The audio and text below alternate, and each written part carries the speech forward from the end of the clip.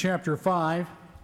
I believe this morning that heaven has touched the church in worship.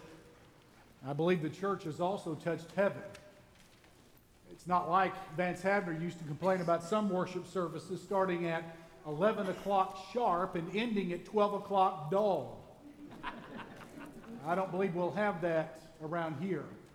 What I will say to you is that there are many that do desire a flash and a pop and a sizzle in worship, but they expect to rush into worship and experience that. And I'll say to you that that's not what happens. Those who experience a thrill on a Sunday are precisely those who prepared for it since the Monday before. In other words, there's an awful lot of grunt work that goes into effective worship. In fact, effective Bible teaching, effective evangelism, effective discipleship. Every area of Christian living and ministry involves some very plain grunt work. And in order for next Sunday, October the 19th, to be the kind of Sunday that we anticipate and pray for, there will have to be an awful lot of grunt work to go into it. In fact, I'm asking us to do a number of things, but it reminds me of the man who had a ruby, and he showed it to a couple of young men, and they were impressed, and he said, I want to show you a couple of other stones that make far more money than this ruby ever could. And he took them to his mill, and he showed them a couple of millstones that grind corn and grind wheat. He said, those are far more valuable than this ruby. Well, the ruby had beauty, and the ruby had shine. The millstone is just very unattractive, and the millstone is really not very impressive. The same is true when it comes to having a great Sunday. There's an awful lot of preparation that must go into it. And that's not only true about this next Sunday, that's true for every Sunday. And this morning, I'd like to help make every one of your Sundays full of power and energy and a manifestation of the power, presence, and glory of Almighty God in your life.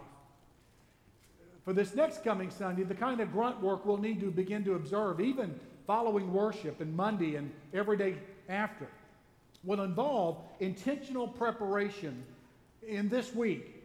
Pray desperately and urgently for 15 who need Jesus Christ as Savior.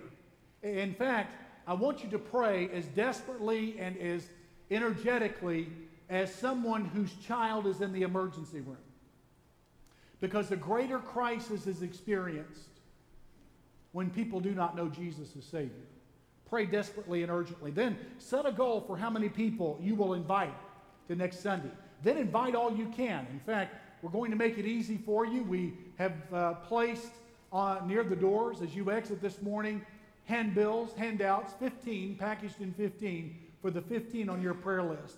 If you'll take those and distribute those far and wide, we would appreciate it. If for some reason you don't receive one and there aren't enough left after the service, let us know and we'll make some available to you. Then attend each event. This next Sunday is 4 events in one day, starting with Sunday school at 9:15, worship at 10:30, Key to Discipline Conference at 5 o'clock, then evening worship at 6. Now at the end of the service, I'm going to offer the invitation in 2 stages. The first stage will involve inviting you if you need to receive Christ or become part of Beach Haven to come.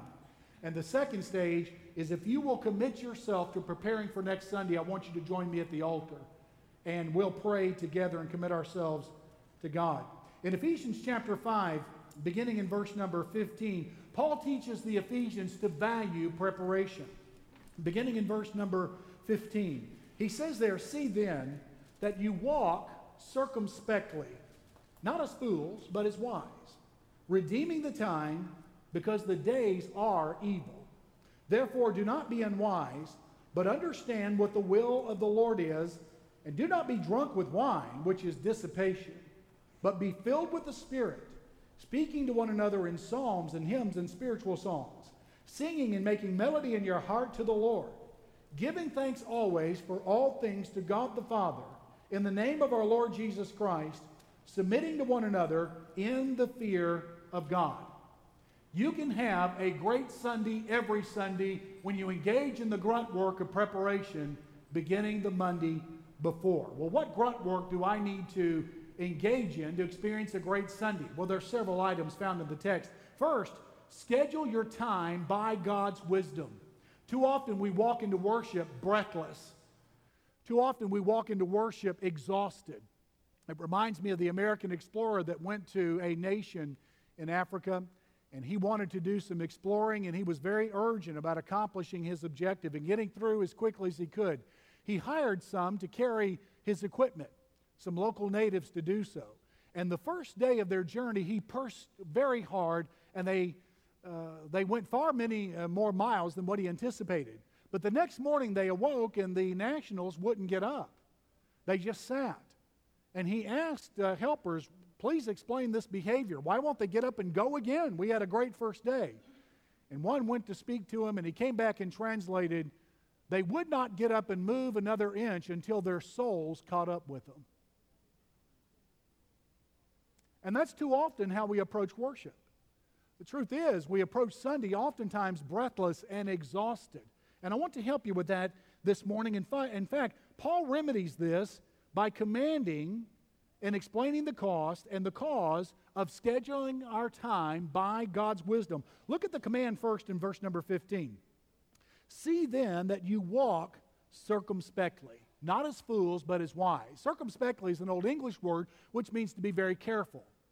Walk is a word that is a metaphor for live. We walk through life. Now, too many are sprinting. They find themselves exhausted and breathless. But he says here, walk through life and do so carefully as a wise person and not as someone who is foolish. This is someone who is very careful how he or she schedules time. In other words, when it comes to scheduling our time, we can be just as smart as God is. We can have the smarts and the insight of God, and that's what it means to have His wisdom. In other words, we're not like those who simply watch the clock at the end of the day waiting for time to depart when the day's over. They call them clock roaches in some offices. In other words, God commands us to involve His intelligence and His smarts when it comes to scheduling our time. We can be time-wise as God is. Now, this implies there are an awful lot of time wasters. In fact, there are going to be some choices that we must make if we're going to schedule our time by God's wisdom. And that leads me to the second item here, not only the command, but also the cost. He said, redeeming the time for the days are evil. Redeeming the time. The word redeem comes from the marketplace. And it meant to purchase, to set something free. And so you pay a price to free up some time. If you're going to have a great Sunday, you've got to prepare the week and at least the Saturday before, and you're not probably going to do that without a cost. Something's going to have to go.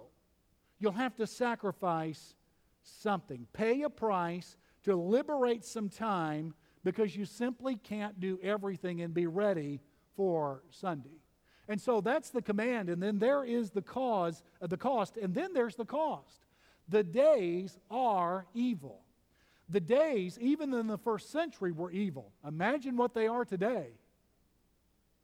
And with the days being evil, we need a meaningful Sunday morning worship experience, or we'll not be able to handle Monday through Saturday. By the way, that's why traditionally Baptists have done Wednesday evening worship services. Did you all know we meet on Wednesday nights? I just want to make sure. Okay? There's room. Okay? And if you're not providentially hindered, we sure do need you here. In fact, you need to be here because the days are evil. Evil never takes a holiday or vacation. It is relentless, it is persistent, and it is seeking to infiltrate your soul and your life. And so, we must prepare for a great Sunday. So the way that we schedule our time must correspond to the reality we have in front of us. When it grows cold, we dress in a way that corresponds to the cold. We start wearing layers. That's what we do. When we gain weight, we begin to eat and exercise in a way that corresponds to the weight gain.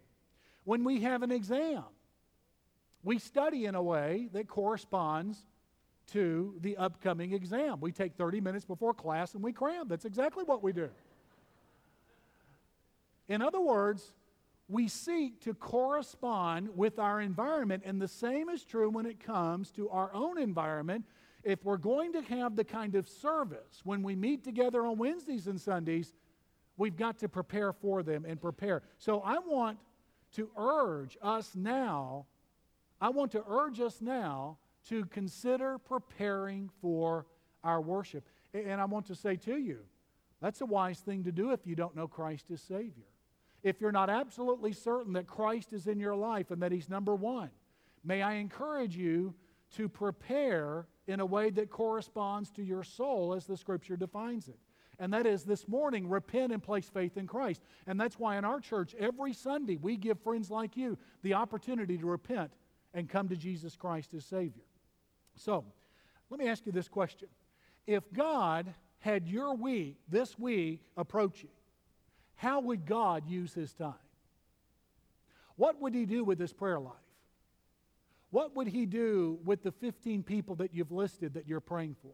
What would He do with your Sunday school enrollment and those that are in your class? What would He do on the Saturday before? What would He do with your contact opportunities? What would He do with handbills like this to distribute? What would He do with the devotional life? So for this Sunday, may I encourage you, have everything ready and prepared by 6 p.m. on Saturday. Clothing, the meals, everything that will go into Sunday, have it ready at least by Saturday, if you can. Some of you are providentially hindered. You can't do that. I certainly understand that. But I think that's a marvelous goal for which to shoot. So the first thing is, schedule your time according to God's wisdom. But there's a second thing in the text, and that is submit your will to God's will. Chapter 5, verse 17. Do not be unwise, not knowing God's will. Let me read it again. Therefore, do not be unwise, but understand what the will of the Lord is. And the implication then is that we will do it. A couple of things about God's will that surface from this text. One is, God's will is the possible way. In other words, it is entirely possible to do the will of God. In other words, it is entirely possible to live your life from this point forward the way Jesus would if He were in your shoes. Now, I don't know about you, but for some of you that are in an accident looking for some place to happen, this is good news. And that's good news for me as well. I need God's will for every decision that comes my way. So the implication in this commandment is that you can do God's will. In other words, you can act according to God's smarts, His desire, and His pleasure with every decision that you make. Now, I don't think God is too terribly concerned about the color of socks that you wear. I'm not talking about that.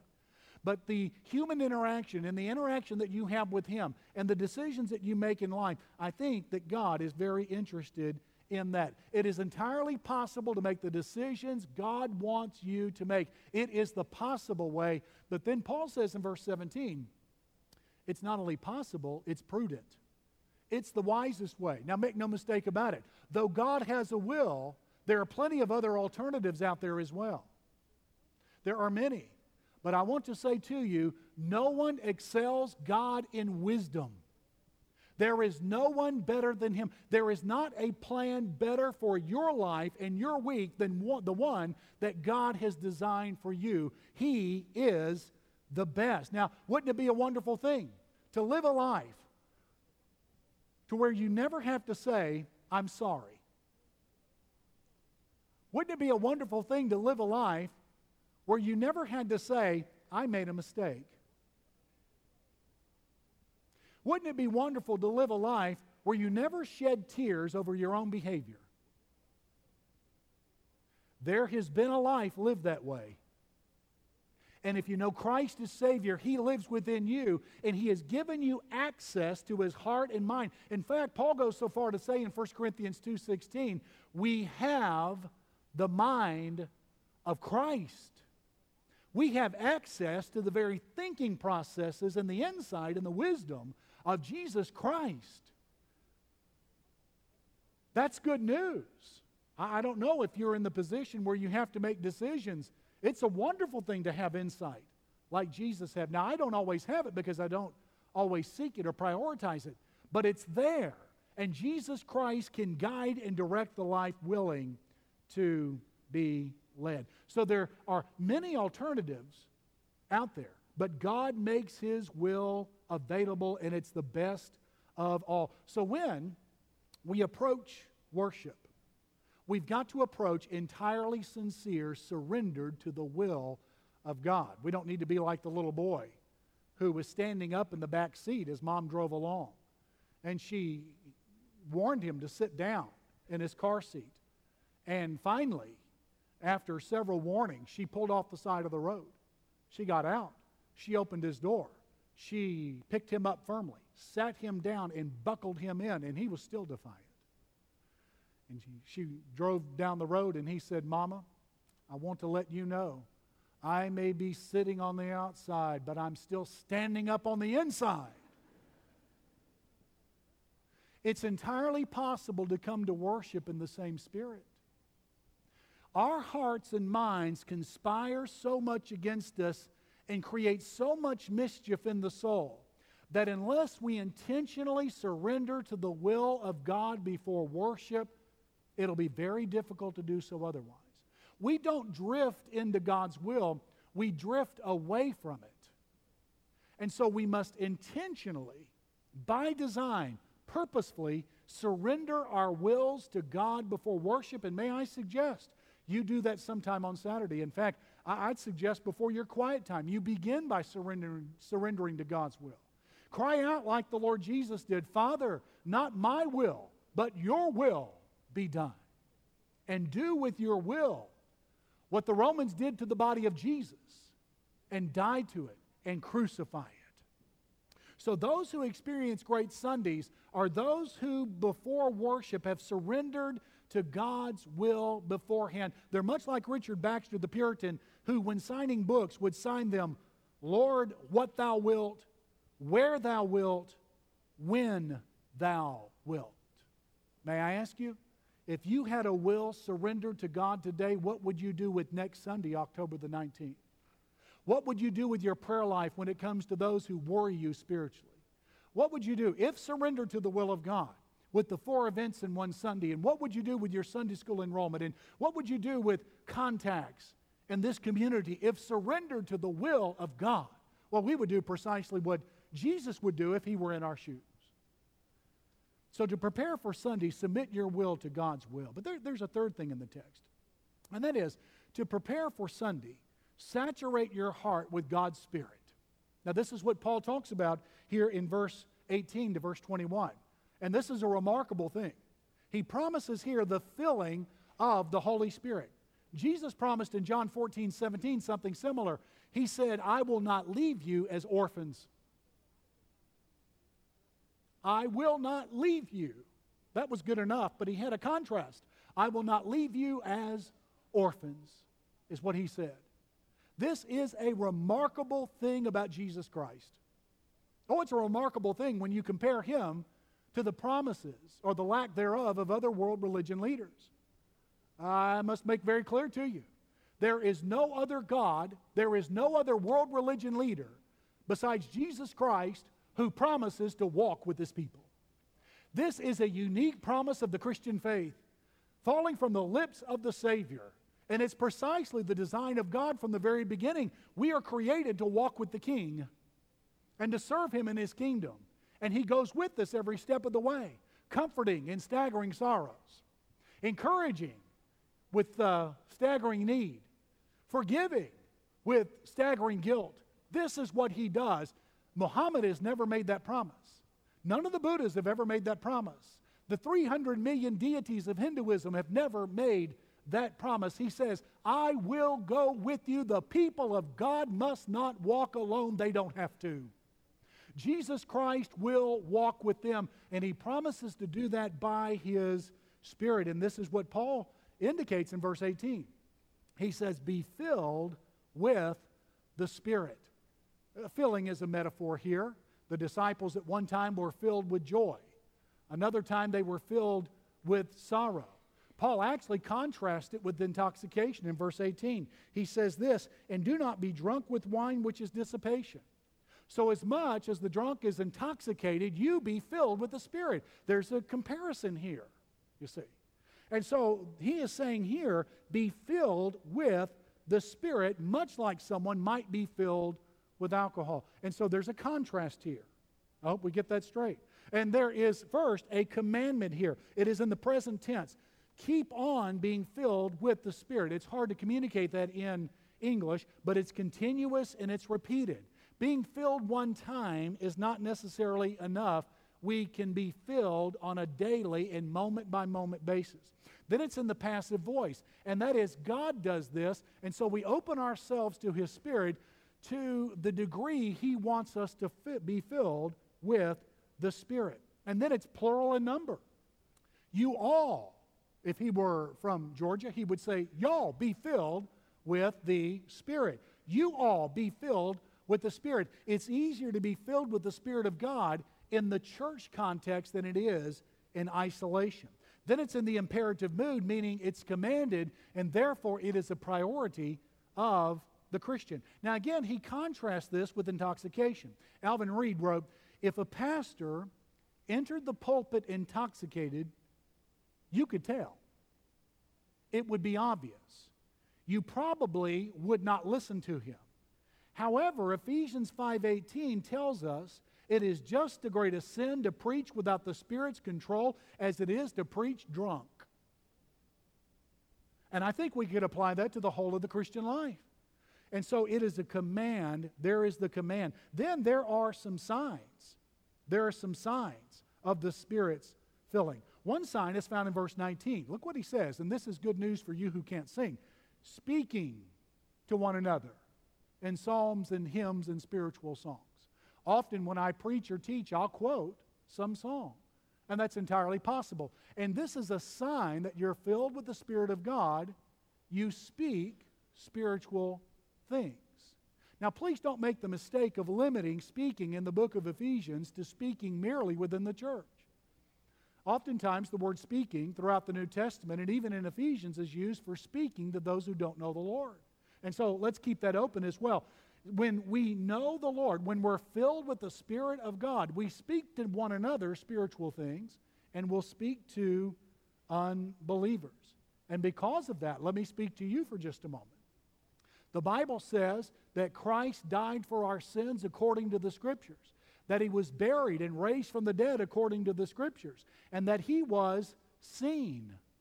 They witnessed and saw Him. He made 10 appearances to as few as one, to as many as 500 at one time. And He calls you to repent and believe the gospel, and you'll have the opportunity to do that after the message. So a sign that we are filled with the Spirit of God is that we will speak spiritual things, and how I must urge you and encourage you to do so. I appreciate living where I live. I didn't come to Christ in the South. I came to Christ on the West Coast. But it was a joy to come to the Bible Belt when I did as a young man, and to drive out in the country someplace on the way to my church and notice on a hill 3 crosses, and to see so many churches, even in rural areas. And it was a joy to see so many Christian t-shirts and bumper stickers and ichthus fishes on the back of minivans. To walk into stores where knickknacks and accents and other home items to decorate a home with would be, and they would have Bible verses on them or sayings about the Christian faith. Michelle and I recently had the opportunity to visit another part of the country outside the Bible Belt. And we went into similar stores and drove past similar hills and found very, very few churches. I'm speaking specifically of New England. And when we went into stores, we didn't find Bible verses on the knickknacks and the accents. We didn't find that at all. I don't think we saw a Christian t-shirt the whole week. No Christian bumper stickers, except one, and that was from out of state. And I don't mean to criticize the state where we went, but what we did find in these stores were great encouragements and apparently great affection for pets and alcohol. And I want to say to you, if you have a pet, please take care of your pet. It'd be irresponsible not to.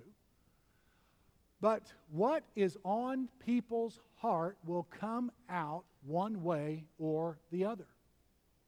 In the New England states, I've talked to other New Englanders since we've returned back, and the New Englanders, one day, early in American history, were considered the Bible Belt. Did you know that? The New England area happened to be ground central and the epicenter of the first great awakening which gave birth to the American nation. Ladies and gentlemen, that's not true any longer. In some of the drifting I observed there, I have observed here as well. There is no guarantee that Georgia in the future will be part of the Bible Belt. Someone needs to be filled with the Spirit and speak on behalf of Jesus Christ, or we'll lose it. Speaking is a sign. Second, singing is a sign. Verse number 19, he said this, speaking to one another in psalms and hymns and spiritual songs, singing and making melody in your heart to the Lord. Back in January, our choir sang a song that has been ruminating through my mind and soul ever since. They sang it Thursday night when Fred Luter was here as well.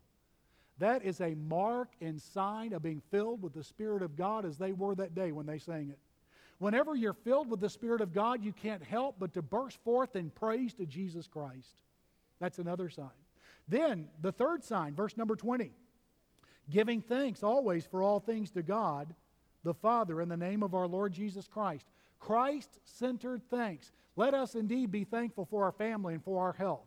Let us be thankful for our friends and community and our jobs. But ladies and gentlemen, let us give thanks to the Father for Jesus Christ Himself and to praise His name that He has saved. And then, the fourth sign that we're filled with the Spirit is verse 21, submitting to one another in the fear of God. In other words, there's a great eagerness and willingness to serve one another. So those with the most thrilling experience this Sunday are those who seek hard after God to fill them with the Spirit of God. In other words, they seek to be saturated with the Spirit of God. A.W. Tozer, though, said this. He said, those who are bored with worship are not ready for heaven. May I say to you, the Christian heart and Christian soul is absolutely thrilled that Jesus Christ receives praise night and day, unceasing and unending in the next life. To the saved soul that walks with Jesus, is filled with the Spirit, has scheduled their time appropriately, has submitted to the will of God, that soul is thrilled with worship. Boredom is not even in the neighborhood of that kind of worship. I think of Bobby Jindal, who gave his testimony one time about coming out of Hinduism to Jesus Christ. He was invited to a worship service on the campus of Louisiana State University in Baton Rouge. And they showed a movie of the life of Christ, and it was rather graphic when it came to the crucifixion and death of Christ. And here's what Bobby Jindal said.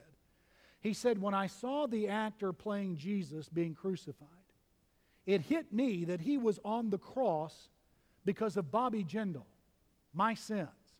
How arrogant for me to do anything but get on my knees and worship Him. The most important moment in my life is when I found Jesus Christ. May I ask you, are you bored with worship? Are you unimpressed? Does the thought weigh on you? I want to say to you, around that throne now where saints gather near His feet, there's no boredom there. They are thrilled with Him. There's no boredom with this subject.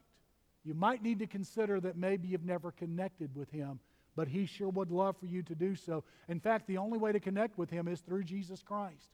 Jesus said, I am the way, the truth, and the life. No one comes to the Father except through me. Through me and through me alone. And so that's why this morning we want to offer you the opportunity to connect with God in His only way, and that is through His Son, Jesus Christ.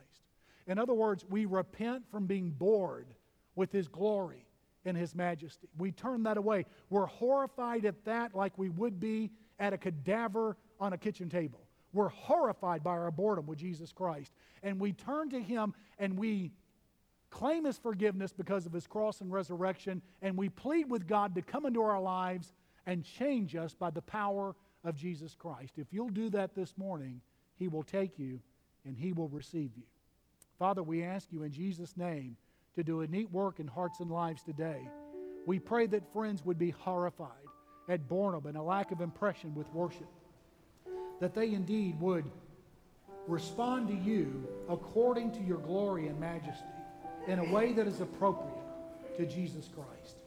We ask you for that now. As you keep on praying and talking to God, here's what we'll do this morning. A staff member will be standing here, and we're going to invite you to come meet this staff member and share your spiritual need, if you will. We want to do that first and give you the opportunity first to come to Jesus Christ and say yes to Him. Maybe you need to come to Beach Haven because you've already come to Christ. We want you as well, or maybe there's some other need. We want to encourage you to come.